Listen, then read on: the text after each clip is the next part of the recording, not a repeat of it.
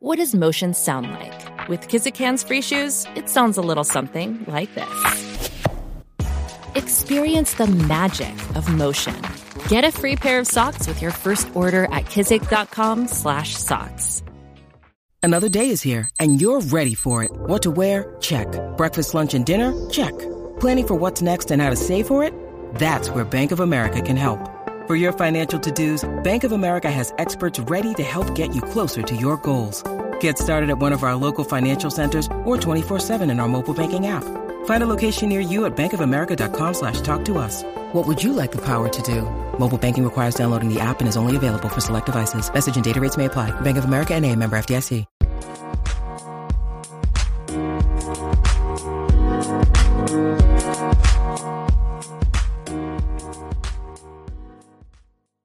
What's going on, everybody? Welcome back to the 104.6 and 1 podcast.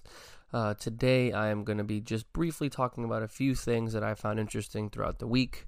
I hope everybody had a lovely and happy and healthy Thanksgiving. I know I did. Just nice to spend time with loved ones, kind of relax, eat some food, watch some football. And speaking of football, let's just dive right into the week. So we had the Texans and Lions game on Thanksgiving Day, along with the Cowboys and Washington game, and the Pittsburgh and Ravens game has since been postponed 2 additional times. It was slated to be played on Sunday, and then it was slated to be played on Monday. Or no, it was slated to be played on Monday, and now it is slated to be played tomorrow, which would be Wednesday at 3:30 or 3:45 in the afternoon. Very, very, very, very weird. But as COVID continues to plague the world, it also continues to plague the league. And I believe the majority of Baltimore, in terms of their playmakers, has tested positive at one point or another. If I'm not mistaken, I know Lamar is out, J.K. Dobbins is out, Mark Andrews is out, as well as Mark Ingram. So I don't know what's going to happen in that game. As long as Pittsburgh stays healthy, and I mean away from COVID, I believe Pittsburgh may or may not run away with this game, just due to the fact of Baltimore had their first practice of, 11 days or something like that. They haven't practiced in almost 2 weeks. So I have no idea what's going to happen there. But, I mean, that's just an interesting subject. We knew that COVID was going to affect, sports, but I did not expect it to continue to push back games, causing complete reschedules, missing the bye weeks. And I have no idea what's going to happen as the league progresses forward, because if this just happened to a team, this was the Tennessee Titans outbreak all over again, but for Baltimore, and since Baltimore already had their bye, they could not force them into another bye. So the Texans and Lions game was a pretty boring game, in my opinion. I watched about a quarter and a half of it, and we just saw that the Texans kind of ran away with it, and it was 41-25. After the game, I believe Friday or Saturday, Matt Patricia and the GM of the Lions was then fired. In my opinion, very, very, very long overdue. Patricia was wasting a lot of money on defensive players that ended up not turning out the way that they expected. Matt Stafford has had an up and down year. The signing of Adrian Peterson to try to stabilize that consistency in the backfield did not pan out. Swift got healthy. Kerryon Johnson has not panned out as well as they had assumed as well. And, Kenny Golladay has been hurt all year. So, the Lions' woes just continue. Deshaun Watson did light it up for my fantasy team. However, I did end up losing. I don't want to talk about that. I just, for whatever reason, cannot seem to get it going in any fantasy league this year. Oh, I'm pretty sure I haven't given you guys an update. I'm pretty sure I was on a massive roll in fantasy with Isabel's dad. We were at 6 in a row. We ended up losing due to some late substitutions last week, and then we did get blown out this week because Tyreek Hill want to go off and drop 54 points. So thank you to Cheetah. I really appreciate you breaking our fantasy dreams. And now it is a win or go home play-in game. If we win, we have sole possession of first place, and we are the number 1 seed in the division. If we lose and other people lose, then it's a whole formula to get into the playoffs. So I'm just gonna stick with the football numbers that I do know. Deshaun Watson lit it up, 318, 4 touchdowns. There wasn't really much going on the ground. Will Fuller had 171 and 2 TDs. Unfortunately, Will Fuller was suspended for the remainder of the season, or should I say for 6 games, which would equivalent, I believe, to the rest of the season. Yeah, it would be, yep, if I'm doing the math right, 4, 7, that's 11 plus 6, 17, yep. So Will Fuller's gone for the rest of the year. PEDs. He took some medication in the offseason or whatever that was prescribed to him by a doctor. Ended up not being league regulated, so he's been suspended. I believe also one of their top corners has been suspended as well. I think it's Lonnie Johnson.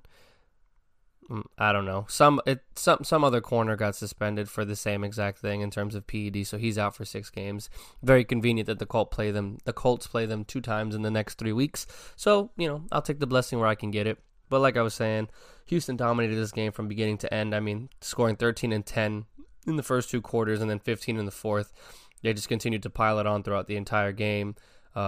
They had a decent amount of sacks. I want to say they had about 5. They just continued to pressure Matt Stafford, had him on the ground. Matt couldn't really get in a rhythm. He had to throw the ball about 42 times.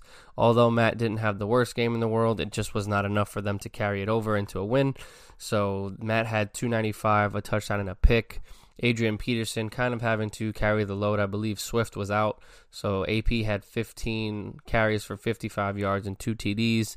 Carrion tried to help out with 46 yards, but it just, like I said, it wasn't really enough for the Lions to really overcome the deficit. Houston's offense just continued to pile on the offense, and the points just kept slaughtering them. The Washington game, speaking of slaughter, they just handedly whooped Dallas's ass. I mean, Andy Dalton came in there and he did everything he possibly could, but obviously it wasn't enough. Washington having one of the better pass defenses in the league with the addition of Chase Young in the draft, and obviously having Landon Collins back there, as well as Ronald Darby and a list of other players that they went and acquired in the offseason. I really don't know how they're this good, and yet they are in terms of defense. The offense, it's weird. The offense kind of obviously ran entirely through Antonio Gibson last week and this week, so it's completely reliant upon him. Alex Smith is obviously coming back off of that terrible leg break that he had a few years back, having, I think, I forget how many number of surgeries he had. It was just astronomical, and at one point they said that they considered amputating his leg, and it was just a scary process. And to show that he has come back and to see that he has overcome those odds and those surgeries and the rehab just shows that anything is possible. I say that with a grain of salt because he is a millionaire and can afford the top and the best care in the entire world. So I say that with a very thin line because I could never do something like that, as I am a middle-class, middle-working, regular person in America. Alex Smith is also a regular person in America, but he does make a bajillion dollars in years that he's been playing in the league. So anyway, Alex Smith, this has always been my thing. I love Alex Smith as a player. I think that he's great. I love his story, especially, like I said, with the whole, recovering from the leg injury. He's always been a very passive player, a very soft in terms of how he plays the quarterback position player. He has never been a deep ball threat. He has never really been a guy to sling it, to take a risk. He's let me check it down. Let me hit my third or fourth read. Let me find somebody on a short hitch or a slant. He's not a guy to go in and run and say, Terry McLaurin, run a pump and go, or to, let's run a deep post right over the middle of the field as I look off the safety on the opposite side. Alex is just a very slow, methodical, and organized quarterback. And to some extent, that does pay off. But, I mean, he was playing one of the worst teams in the league, and he only had 149 yards passing. Granted, Antonio Gibson was having such success on the ground, they didn't really have to throw it all that much. With what did Gibson have? He had 115 and 3 TDs, averaging almost 6 yards in carry. And then Peyton Barber, whenever Gibson needed a break, he came in there and he had 57 yards on 5.2 yards per carry. So the run game was absolutely on fire. So it definitely, they didn't need to put all the weight on Alex. But, like I said, I've always been saying this since Alex was in San Francisco. He is just a very average quarterback at best. I would say probably the last 2 years in San Fran was probably some of his better years. And then the league, in the year before Patrick Mahomes came, when Alex Smith was a Chief, he had a phenomenal year as well. But again, playing very conservative and very slow-paced football. Washington is now in second place for the division, right behind the Giants, also at 4-7. We'll get into that shortly.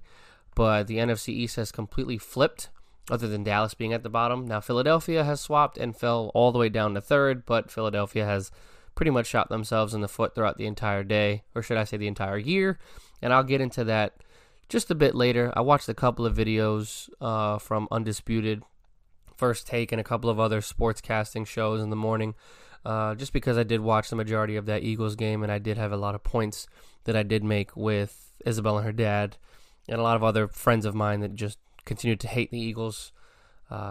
I believe that there are some more things additionally behind the bad play of Carson Wentz, but like I said, I'll get into that later. I'm not really going to go into the Bills-Chargers. The Bills did win 27-17. Herbert threw for 300 and something, I believe. Hold on. He had 316. Wow, I was off by 4 without even looking. 316 yards, a touchdown, and a pick. Austin Eckler came back after that horrific hamstring injury that he suffered earlier in the year. He wasn't really getting it on the ground, but he did have 11 receptions for 85 yards. So, yeah, the offense was clicking. I believe it was just a defense that could not stop Buffalo.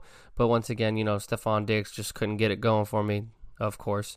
But ironically enough, Josh Allen only had 157 for a TD and a pick. Singletary kind of led the way with 82 yards, 7.5 yards a carry. Zach Moss, 59 yards with 6.6 yards per carry. So, yeah, the run game led the way for Buffalo, and it wasn't really anything impressive on the receiving end. So I'm just going to transfer right over to the next game. Like I said, Buffalo does go to 8-3, leading the division in the AFC East. The next game on the slate is unfortunately the Titans and the Colts game. Excuses or not, we were missing a lot of valuable pieces. DeForest Buckner was out with COVID. Danico Autry was out with COVID. We did lose our best offensive lineman in Anthony Costanzo with an MCL sprain. Thankfully, he is not out for the year. He is out hopefully about 2 to 3 weeks, according to multiple reports. We were playing to a certain extent without a viable run game, obviously with Marlon Mack out for the year and Jonathan Taylor testing positive for COVID. We had the combined attack of Jordan Wilkins and Nyheim Hines. Hines did his thing. Wilkins couldn't really get it going. So, I mean, it's, again, the tale of two halves. The defense was just getting destroyed. Derrick Henry did his thing. He had 178 yards and 3 TDs, averaging 6.6 yards per carry.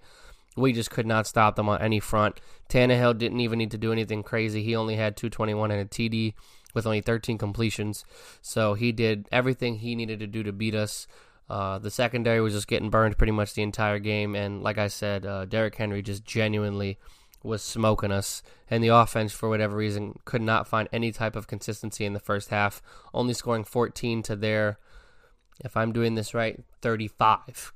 So, defense, complete liability. Offense, once again, is the struggle. We fought a 7-4. Tennessee takes the lead at 8-3 in the division. They lead by a full game. And it's just a matter of what are we going to be able to do going forward with our remaining schedule having, what is it? I think Houston twice, we have Pittsburgh left, and then Jacksonville. And we have Las Vegas. So if I'm reading this correctly, I think that we can beat Houston depending on how we bounce back and if everybody can come back from COVID this Sunday. I don't know if Autry or Buckner will be back. I don't know if Taylor will be back. Reports are saying that Taylor should be back at camp this weekend. Buckner, we do not know as of yet. We don't know if he was a close contact or if he showed symptoms. And Autry was out last week as well, so Autry should be coming back this week. Obviously, we'll be out without Costanzo, as I'd stated, one of our, if not our complete and best player on the offensive line next to Quentin Nelson. But, yeah, Ryan Kelly was also out as well, our starting center. And, the list honestly goes on and on. We were missing a lot of our players that helped us beat Tennessee the first time, but they capitalized. They did what they needed to do. We just looked like pure garbage, and it is what it is. We'll move on to the next week, and we'll see what happens. The Panthers and Vikings game actually went all the way to the very end, to the wire. The Vikings ended up squeaking this out, 28-27. Kirk Cousins looked pretty much flawless. I think Kirk Cousins lit it up. He had 307 with 3 touchdowns. Justin Jefferson, once again, showing why he has a candidacy to be Rookie of the Year. He had 70 yards for 2 TDs. With Adam Thielen being out of the game with him testing positive for COVID, he pretty much took over. And another receiver came out of left field, Ola B.C. Johnson. He had 74 yards as well. So, they spread it out pretty evenly. I don't know if Dalvin Cook ended up leaving this game with an injury. I cannot recall. I I don't remember. I don't know if someone said something about that. I cannot recall. But, yeah, Dalvin wasn't really doing anything at all. He had 61 yards on 18 touches, only just shy of 3.5 yards per carry. So the Vikings just continued to dominate in the air. The Panthers on the other side of the ball had 267, or should I say Teddy Bridgewater had 267, a touchdown and a pick. Mike Davis, once again, the run game for either team could not really get it going. They were playing very, very stout. Robbie Anderson, should I say, had 94 yards and a touchdown. Curtis Samuel had 72 yards. DJ Moore had 61 yards, but I believe he actually left the game with an injury. So we'll see what happens there. But this game pretty much was a comeback for the most part on the Vikings' part. The Vikings were up by 3 at half, but Carolina came out of the gate super hot and scored 14 points in the quarter, and then scored 6 in the fourth, leaving Minnesota to have to score 18 to win by 1, and they did exactly that. And they squeak out to 5-6. Minnesota's, what is it? They've won 4 of the last 5 games, climbing back into whatever seems of hope they have in the playoff hunt. Obviously, Green Bay still leads that division at 8-3, so we'll just have to see what happens on that front with Green Bay dominating Chicago on Monday night or Sunday Night Football. Sliding over into the next game, the Browns squeaked by the Jags. Mike Glennon actually came in there backing up for, I don't even remember that quarterback's name. He's completely irrelevant in my opinion. He was coming in for Minshew. Glennon actually did really good, 235 and 2 TDs. James Robinson, another candidate for Rookie of the Year. He's coming out there, and he went and ran for 128 and had a touchdown. He also had 5 receptions for 31 yards, so he is doing it on both ends. Baker Mayfield, simple game, 258, 2 TDs, very efficient. Nick Chubb leading the way with 144, averaging 7.6 yards per carry with a touchdown. Jarvis Landry had his best game of the year, having 143 yards and a TD. So it really, really is a interesting season for the AFC North. The Cleveland Browns are now 8-3. Jacksonville falls to 1-10. The fact that they have one win and knowing that that is against the Indianapolis Colts is going to sit with me for the remainder of the season, probably well into next season, knowing we actually gave them a win. Very, very frustrating to say that out loud, but it is what it is. Like I said, Cleveland wins this game 27-25. Going right into the next one, the Giants versus the Bengals. Bengals without Joe Burrow. I didn't expect the Bengals to even keep it this close. The Giants squeak it out 19-17 and take sole possession of the NFC East. Daniel Jones actually leaves that game in the third quarter with a hamstring injury and is expected to be missing, I think, about 2 to 3 weeks. So he may be put on IR. I haven't seen any report that officially placed him on the injured reserve, but we will see what happens during the week. Colt McCoy did come in, first action in a couple of years, so that was nice to see. I was a Colt McCoy fan back when he was in Texas, just because I did enjoy watching him play. Wayne Gallman did actually carry the load for the Giants, not on a consistent basis. He did end up with 94 yards and a touchdown, but it was only at a mere 3.9 yards per carry. So it's a matter of the Giants found a way to will their way to win. They scored more points, and the Bengals just could not get it going whatsoever. I mean, again, no Joe Burrow. Again, they did not have Joe Mixon on the field again, so it was solely on Gio Bernard's shoulders. Brandon Allen started at quarterback for them with only 136 yards, a touchdown and an interception. So, I mean, T. Higgins led the way for the Bengals with 44 yards receiving and a touchdown. Tyler Boyd sitting on my fantasy team. He has been a huge, huge, huge star for me, and he only went out there and had 3 catches for 15 yards. So thank you for nothing. A.J. Green, another no-target game, no receiving yards, so the Bengals fall to 8-1. Going to be a top 5 lottery pick once again. Hopefully get some assistance for Joe Burrow on that offensive line. But like I said, Giants win this one 19-17. The Cardinals and Patriots, that was a close one. Questionable call at the end of the game in terms of a late hit that put New England in prime field goal position to win the game at the end of regulation. But I am not an official, and I will not make a comment on that. I think it was horrible. Arizona loses this game 17-20. New England climbs up to 5-6. Arizona falls to 6-5 on a 2-game losing streak. Kyler Murray just seemed to be getting kind of rushed, hurried in every aspect of the game. He did not play very well whatsoever. Kyler Murray only had 170 yards in the air, no touchdowns, and an interception, and he only had 31 yards on the ground. Thankfully, we benched him in fantasy, but once again, it made no difference because Tyreek Hill scored 54. Whatever. Gotta love those matchups in fantasy. Little tangent here, where you have certain players in your leagues and then you play against them in other leagues, so you're torn whether or not to cheer for them. I have Kenyon Drake in my league with Isabel's dad, and then I played against Kenyon Drake in a league in which I only lost by 15. So I was very upset when Tyler Boyd did not play well, and then Kenyon Drake played well, and obviously it was a cheer and then wince and cry later. So that was very odd. Yeah, I was kind of pissed off. Larry Fitzgerald, he did not play. He contracted COVID later in the week, so he's out. DeAndre Hopkins was matched up with Stephon Gilmore for the majority of that game, and he only had 55 yards receiving. On the opposite end, Cam Newton, don't know how you win a game with only 84 yards passing and 2 interceptions, but once again, the Patriots found a way to win. Damian Harris could not get it going. He only averaged 3.4 yards a carry on 47 total yards. Cam Newton found a way to do his thing, like I said, and run the ball at least, which is the only thing he is good at this season. He had 46 yards, averaging 5.1 yards per carry, and James White got it done in the end zone, which was the only points that they scored in the end zone. Yep, because they scored. Yep. Yeah, I can't read, but those are the only 2 positive touchdowns for New England, and you better thank James White because no one knows where he's going to go next offseason unless New England pays him.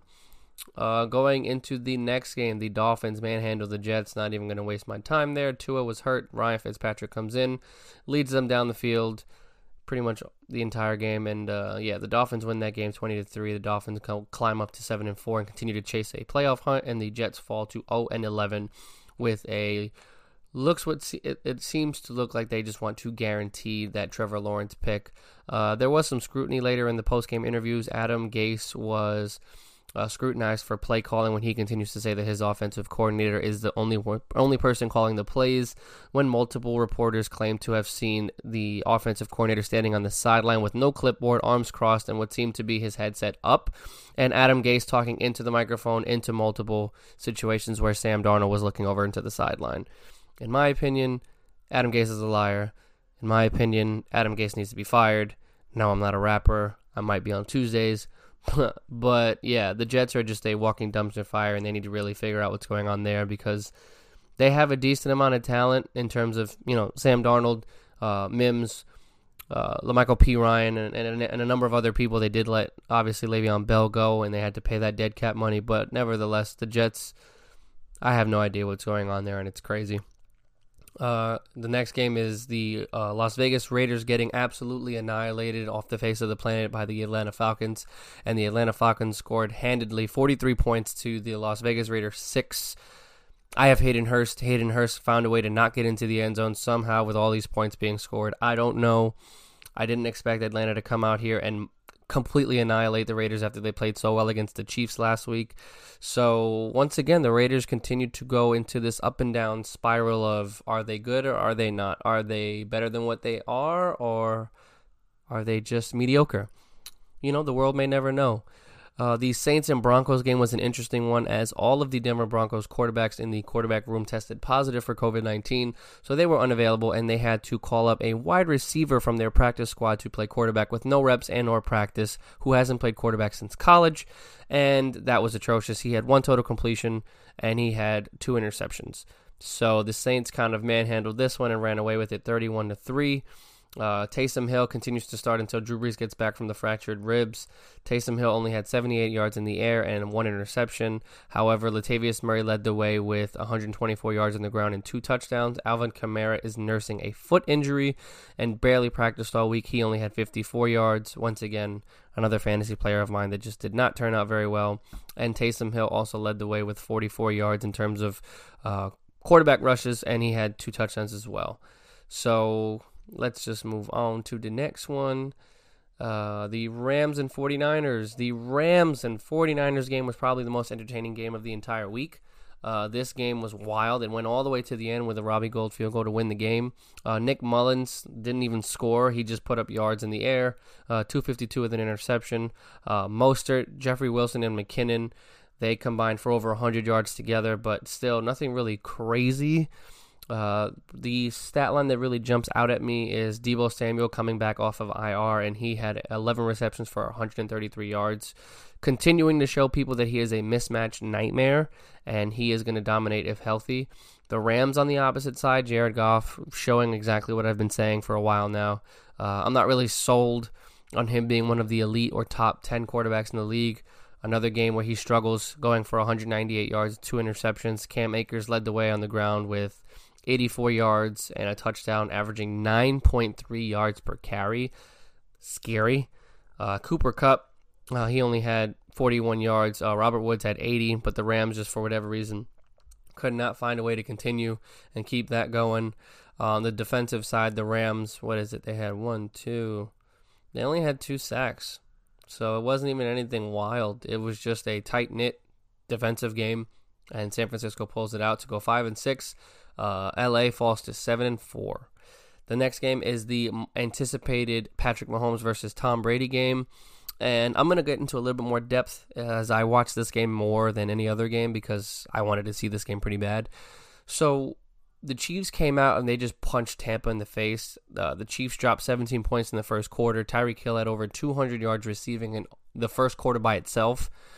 Broke my heart because, once again, he was the cause of my fantasy demise. And I don't know what happened, but the Chiefs turned it off in the second half. And I mean, absolutely, for whatever reason, just shut down. I don't know if they took their foot off the gas pedal. I don't know if they just completely said, you know what, we got this, it's in the bag, I don't care. For that, you put in Chad Henne, but you didn't. You kept Pat out there, and you just pretty much stopped scoring. The Chiefs scored 7 points in the second half. The Bucs scored 17. The Bucs barely lose this game, with the Chiefs squeaking by 27-24. Pat Mahomes ends up with 462 and 3 scores. The run game was absolutely non-existent, so that is irrelevant. As I had stated, Tyreek Hill ends with 13 catches, 269, and 3 touchdowns. Travis Kelce had 82 yards. Sammy Watkins is the next with 38. It was all Tyreek Hill all day long. The secondary of the Tampa Bay Buccaneers continues to get exposed. They could not cover the speedster that is Tyreek Hill, the cheetah, and he just blew over the top of no matter what corner and safety was in front of him.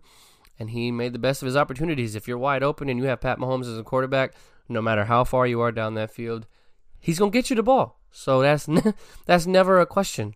On the opposing side, Tom Brady looked human. He did start to try to will them back towards the end, as I stated, scoring 14 in the fourth. Tom Brady had 345, 3 touchdowns, and 2 interceptions. I continue to hear multiple reports and rumors from multiple casters that Tom Brady and Bruce Arians are not getting along. Apparently, Arians made a statement somewhere along the lines of him and Brady. He doesn't like how Brady's managing the game, especially after they went out and got the players that he vouched for single-handedly and Rob Gronkowski and Antonio Brown. As I discussed with Kyle last week, shout out to the Home Field Podcast. If you aren't already following or subscribed on YouTube, you can follow him on Spotify, Anchor, and or Apple Podcasts. But Rob Gronkowski's been doing his thing, but the force feeding of Antonio Brown last week and the weeks prior did seem to be a little bit of an issue. One of Kyle's favorite players, Scotty Miller, didn't really have anything going as well. Another week, 0 catches, no targets. So Mike Evans goes out there and does his animalistic thing. He has 50 yards and 2 scores. Chris Godwin had 97 yards, but the Tampa Bay Buccaneers were just 3 points shy of tying this game going into overtime, but it just didn't seem to be possible as the Chiefs find a way to close that game out. The Bucs fall to 7-5. The Chiefs go to 10-1. The Bucs have 4 or 5 remaining winnable games, and I believe 2 of them are Atlanta. One of them is Detroit. And if I'm not mistaken, one of them is the Panthers. No, they played the Panthers twice. It's the Vikings. Damn it, I wanted to say the Vikings, but I was like, I don't think so. So they have 4 winnable games on their schedule, and if they win out, they will go 11-5 and more than likely get a wild card seed, depending on how the NFC formulates at the end. I don't know what's going to happen. I would like to see Tampa lose to kind of shut up all the bandwagon Tampa fans that came out of left field and continue to say that Tom Brady, yes, is the greatest winner of all time, but he's not the greatest quarterback of all time. It is what it is. I'm going to move on to the next one because I can get into that topic for another hour or two. The Sunday night game was a waste of time. Nick Foles was out with a hip or back injury. I can't remember which one it was. So Mitchell Trubisky had to be under center once again and continue to show why he is not the man for the future. He had 242. He did have 3 scores, but he did have 2 terrible interceptions. Allen Robinson led the way receiving-wise for the Bears with 74 yards and 2 TDs, continuing to show why he deserves an extension. Montgomery had his best game of the year with 103 yards on the ground, averaging 9.4 yards per carry. On the opposing side, MVP candidate Aaron Rodgers had 211 for 4 TDs. Aaron Jones and Jamal Williams continued to dominate as a good 1-2 punch over there in the NFC East, or the NFC North, should I say. And Aaron had 90 yards, Jamal had 73. Incredible backfield right there. Devontae Adams did seem to have a human game, a normal game, with only 61 yards receiving, but he did have a touchdown, which scores, what is it? I believe that is 6 touchdowns in the last 6 weeks, so he's scored 6 in a row. But the Green Bay Packers dominate this. The Bears go from, I believe they were at one point 4-1, or no, they were 3-1 against us, and then I believe they were 5-2, and since then they have lost, I believe, 3 or 4 in a row, if not 5 in a row. I can't recall. Hold on, let's double check so I don't sound like an idiot. Lost to us. They beat the Bucs by 1. So they lost to the Panthers, they lost to the Rams, they lost to the Saints, they lost to the Titans, lost to the Vikings, and they lost to the Packers. So I think that's 6 in a row. Yeah, the Bears look like poop. So I have no idea. Wait, did I even count that right? Because they lost to us. Hold on. Come on, computer. Panthers, 1, 2, 3, 4, 5. Yep, 6. Yep, it was 6 in a row. All their losses have come. Oh my goodness, that's pretty bad. So yeah, the Bears are 5-6. Green Bay's 8-3, handily leading that division over there in the North. So Aaron Rodgers will more than likely clinch that division within the next couple of weeks. And then the final game of the week, not even final, because the Ravens and the Steelers still have to play on Wednesday. The final game that I saw, the Seahawks and the Eagles. As everyone is well aware, my girlfriend's family is all Eagles everything, all Philadelphia everything, right? So in the 2 years that we've been together, 2 years on December 14th, 2 years coming up quick, babe. Love you. Shout out to Isabel. Even though you haven't listened to a single episode in probably 2-3 months, so it is what it is. The Eagles came out flat. The Eagles scored 6 points in the half. I don't know how it was only 6-14 at half, but the Eagles defense came out there swarming, finding ways to contest, finding ways to contain Russell Wilson. DK Metcalf single-handedly carried that offense down the field because aside from DK, absolutely nothing else was going other than that Chris Carson 16-yard touchdown in the third quarter. Or was it the third quarter? No. It was the second quarter, where he just dragged like 18 people into the end zone. Obviously, I'm exaggerating. But DK Metcalf single-handedly absolutely annihilated every corner that lined up in front of him, including Darius Slay, in which caused a scuffle early in the first quarter where Darius Slay looked a little out of character.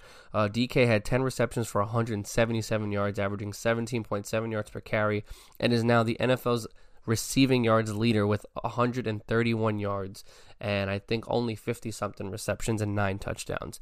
Absolutely insane. The man is a freak of nature, and he completely made the Eagles regret not drafting him when they draft J.J. Osago-Whiteside instead of DK Metcalf.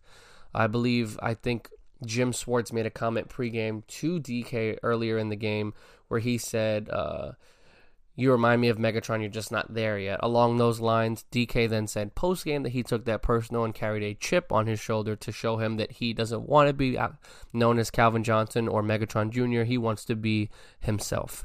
So as I'd stated, I'm going to get a little further in depth. Carson Wentz is playing absolutely horrible this season. Carson Wentz has not played up to par. He has looked absolutely horrible. He has definitely taken a step back from the level in which he used to play prior to the Eagles winning the Super Bowl and when the Eagles won the Super Bowl before he got hurt. I think people need to comprehend. I know I say this like every week, but for those that don't comprehend the sport of football, yes, his numbers are bad. Yes, he's been inaccurate. Absolutely has he made bad decisions. But when you have a leading sack number over your head, I believe now he's at 46 sacks for the season, on pace to have to be the third most sacked quarterback in NFL history in a season. When you're consistently getting beaten up and battered, and if it's not a sack, it's a QB hit, it's a hurry, it's a rush, he gets knocked down, he falls, something of the sort where your quarterback has to continuously get picked up off the ground, take it from a Colts fan, it sucks. Mind you, Andrew Luck had a little bit more help on the offensive side of the ball in terms of having a little bit more with the weapons. Well, and you know, we had some health. But Andrew Luck got it done. Russell Wilson, another quarterback that did not have one of the better lines in football, also did not have a lot of targets back in the day, but he made it work and he won. But when your quarterback goes from probably one of the best, if not the best offensive line in football when they won the Super Bowl, to an offensive line that has since changed, I think, 9 or 10 times in terms of lineup and rotations, as well as your lack of consistency with offense and play calling, Doug Peterson is not innocent either. Am I one of those people that is going to sit here and call for Doug Peterson's head? No. But I don't think that the rushing to put Jalen Hurts in the same predicament isn't going to make it any easier. So you want to put a rookie quarterback behind that same offensive line with those same receivers that are not getting any separation, with the same head coach that is not running plays to help Carson and or the run game. I'm going to get to the run game in a second because for whatever reason, Doug Peterson doesn't realize that Miles Sanders has, I think he's top 4 in the NFL in yards per carry at over 5, and he just does not want to run the ball. And that's insane because if you're going to have 9 or 10 offensive line rotations and your running back is still averaging those yards, I'm pretty sure you need to run the damn football. To start the game, the Eagles draw them off sides. It's a 1st and 5. They don't run the ball not once, and they have a quick 3 and out. You have 5 yards in front of you. Your running back statistically averages over 5 yards per carry. Why not give him a touch? Get him in a rhythm. Why are we going to continue to throw the ball? And I am cheering for the Eagles. I am on an Eagles fan base. I will always be a Colts fan, but the Eagles are definitely my second team, obviously, with, the inheritance through their family. So it is frustrating to see a team that you cheer for suck this bad with no assistance from both the coaching staff and the offensive line. These are not excuses, these are facts. If you're consistently on the floor, you're not going to make precise throws. If you're consistently on the floor, you're going to rush throws. If you're consistently on the floor, you're expected to make a better throw than what you're available to make. And when your receivers, just for whatever reason, cannot get any separation, Alshon Jeffrey had his first catch of the year in this game. Absolutely ridiculous. They're missing Zach Ertz. Dallas Goedert had a phenomenal game, so that's no excuse. Richard Rodgers has been a perfect substitution at tight end number 2. You have Jalen Reagor, who's been hurt all year, who isn't really doing anything either. You have Greg Ward, another player that has come out and made the roster and has impressed in camp and practice, but cannot create any separation. I don't know what it is. And again, I was listening to multiple analysts, multiple reporters say that the time has come to pass the torch. Skip Bayless, I've absolutely had enough with your nonsense. Just because you're a Cowboys fan and you're cheering and saying that Andy Dalton is better than Carson Wentz, that doesn't give you the right to speak stupidity. I completely disagree with you in saying that it's time to give Jalen the ball because Jalen was a Big 12 Player of the Year. He led Alabama to the national championship and yada, yada, yada. When did any of these collegiate statistics matter to you at any other point in time? Other than when Dak Prescott came out of Mississippi State. Like, why do these numbers make a difference? What is Jalen Hurts going to bring to the table other than a little bit of the mobility that he had in college and a load of inexperience behind a struggling Eagles offense? What is a rookie going to do? What does that do? Elaborate to me why any of his collegiate accolades and statistics have to do with a struggling NFL pro offense with an inconsistent offensive line and a head coach that does not seem to coach his way out of a paper bag. I don't understand. A rookie is only going to struggle in situations like that, but Philly being the big city that it is, like New York, like Boston, like LA, the fans are ruthless. They're going to ask for Carson's head on a platter. And again, I'm not making excuses for Carson because he is missing wide open receivers. He is not throwing receivers open. He is throwing the ball late. He is underthrowing the ball. He's overthrowing the ball. And he's holding onto the ball too long. But you cannot put an NFL quarterback in Philly's system and expect them to succeed with those issues that I just listed out for you. And anybody, Tom Brady, Cam Newton, back when he was mobile and healthy and big and strong, Andrew Luck, in that particular Philly situation, if you're not watching the games, you can't really make a comment because there are situations in which you would expect them to run the ball for sure with Miles being hot, and they throw the ball deep. Or Carson has literally 2.4 seconds to throw the football, and what does he have to do? After getting sacked back-to-back plays, he has to force the ball into a tight window or force the ball out of his hand so they don't lose yardage, and it's an interception. Or it's a fumble. Now, Carson's had a fumbling problem well before this struggle of this season. I think he had the most fumbles since he's entered the league at the quarterback position with like over 20 or 30. I don't exactly. Again, the numbers do escape me, but I know that he definitely led the league in terms of quarterback fumbles. So you're going to tell me that putting in Jalen Hurts is going to make the team instantly better? Absolutely not. And everyone's saying that the defense played atrocious. They held Seattle to 14 points in the first half, a total of 23 points in the game. DK did everything that he did, and they stopped Seattle 2 times on 4th down. So your rush to judgment, your knowledge or lack thereof of football just continues to show when people make comments like this.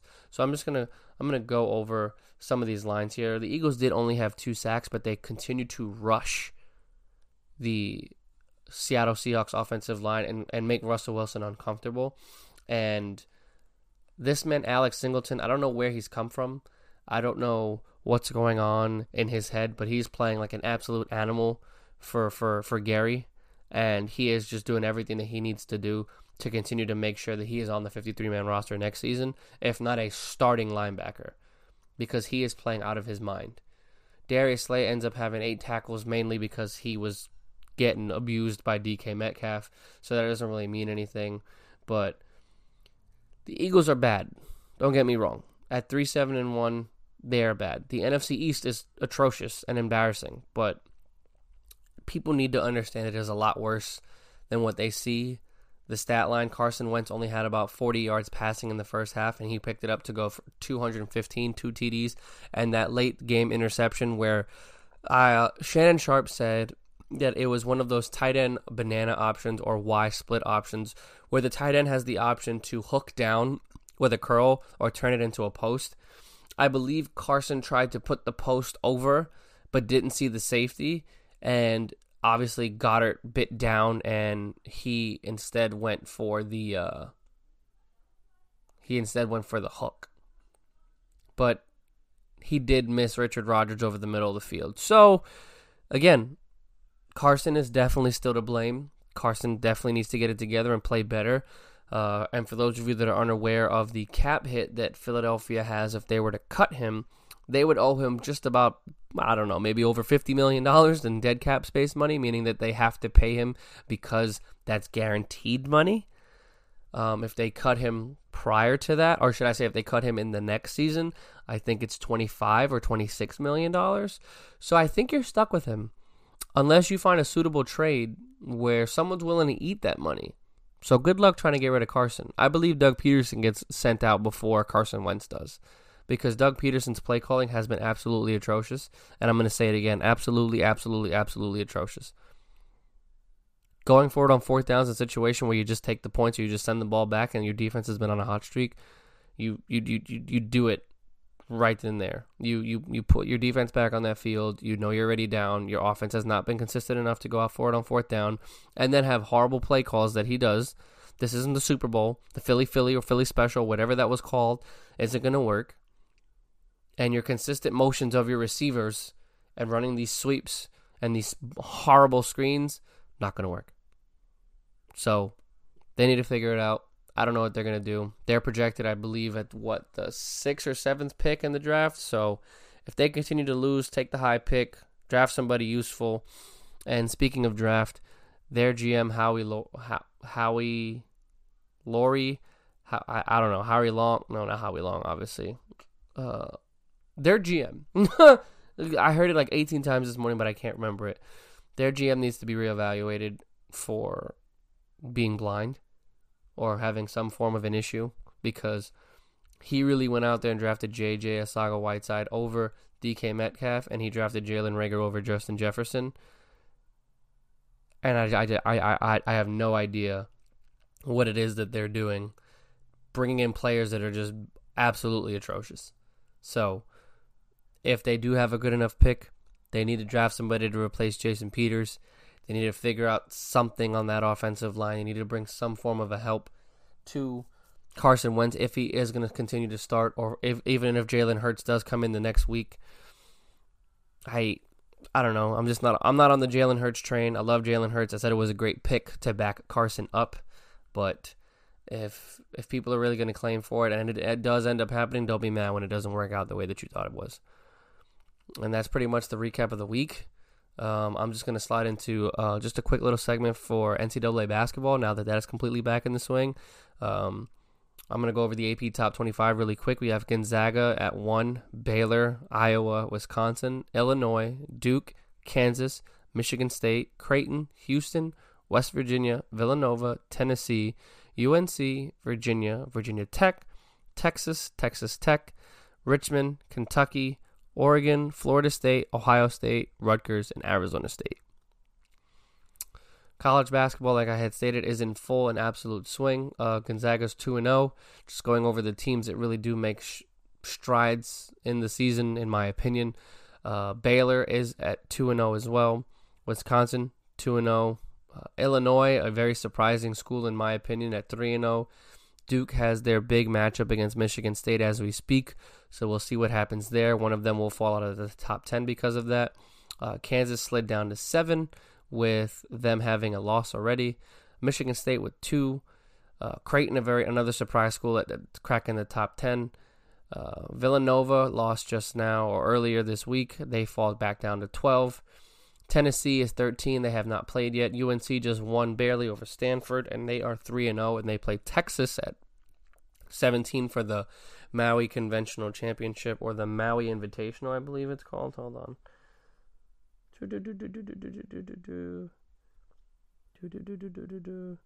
Yeah, the Maui Invitational Championship game is tomorrow against Texas. So we'll see what happens there. We have 6 freshmen coming in to the lineup for Roy. We have 2 freshman guards and a lot of bigs. Obviously, our bigs are kind of our bread and butter with Garrison Brooks and Armando Bacot coming back. We lose Cole Anthony. We get RJ Davis and Caleb Love, 2 amazing guards. RJ actually being from White Plains, New York, so shout out to RJ. Good to see somebody from home out there dominating, doing what they need to do, making a name for themselves and showing that New York has a lot more to offer than just being the greatest city in the world. So shout out to RJ. But yes, UNC barely squeaking by in this game. Stanford obviously not really being known for basketball. Very concerning to see them struggle with 23 turnovers this game. Caleb having the brunt of them, and just, lazy, lackadaisical passes, traveling violations, just you name it, UNC did it. It was just annoying game to watch from beginning to finish. Scoring 29 points in the first half, thankfully squeaking it out. But we got to play better. We're not even playing ACC opponents, and we're struggling. So, got to pick it up. Again, 6 freshmen, very inexperienced team, but we got to roll with it and get it together. I am very excited to see us be so young because, sometimes being a veteran in school doesn't always lead you to success.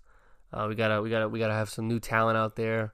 I know we're normally known for having veteran leadership, Garrison Brooks being the only senior on the team, or should I say one of the only few seniors on the team. So hopefully his leadership can carry us to a good NCAA run. Last season having probably one of the worst seasons in UNC history. It's hard to talk about. It's pretty embarrassing. But, going to rock with these boys all the way through the end. So college basketball is a little weird this year. No fans in the stadium, obviously, due to COVID. College basketball being pushed back a start date because of COVID, as well as a lot of teams not having a lot of time, or should I say as much time as they normally do. So we're going to see how long this lasts. Again, COVID restrictions with football has been difficult as well, with, postponement of games, delayed games, players not being available to play. And we all know that college basketball is a very, very, very important season in terms of if it's an ACC matchup, that's going to it completely shift the ACC schedule if UNC gets sick, the SEC, and all of the big conferences. So, we will see how the NCAA handles COVID with this. I just got to reiterate, for everybody going through something with COVID, for anybody that has a family member that has it or, experienced a loss, I do deeply apologize and send my condolences over to you. It is a serious thing. I know that the vaccine is coming out to the public within the next couple of months, so hopefully it can calm this down and hopefully we can get back to some form of normalcy. But, like I said, I'm just thankful that Thanksgiving went the way that it did, and I got to spend time with my family, and I got to speak to the people that I care about most. So for those of you that weren't able to due to this horrible virus, I send my love over to you, and I send my prayers. So with that being said, on a positive note, let's go UNC in the tournament tomorrow. Let's see if the Colts can bounce back. Let's see if the Chiefs can continue to win. And let's see what happens with this Baltimore-Pittsburgh game, because if all of these Baltimore players are out, I think Pittsburgh kind of smokes them. If I have to give a prediction, I would probably say Pitt wins 35-14. Hopefully that defense can get me 20 points, because I think, like I said earlier, I'm down like 14 or 15 points in fantasy, and Tyler Lockett got me 5. So, yeah, your boy needs some points to make it into the playoffs, so crossing my fingers here, guys. I believe I'm going to be featured once again on the Home Field podcast for Kyle later this week. I cannot recall which day he did choose. I think it's Thursday, so the episode will probably come out Friday or over the weekend. So let's see what happens. Like I said, if you guys aren't already following, it is the Home Field podcast. He has it on Instagram. He has it on YouTube, Spotify, Apple Podcasts, as well as Anchor. So I will be talking to you guys next week, and talking to you again soon. Later, guys. Hey there, fabulous souls. I'm Stephanie Baklaan. And I'm Eden Alpert. And we're the hosts of the brand new podcast, Unapologetically Fab. Get ready to join us on an amazing and real journey as we dive into life after 40 and own it. We're all about changing the narrative, leaning into who you are, and living a life by your own design. Join us as we embrace life unapologetically and redefine success. This is Unapologetically Fab, an Electric Cast production. See you there. Electricast.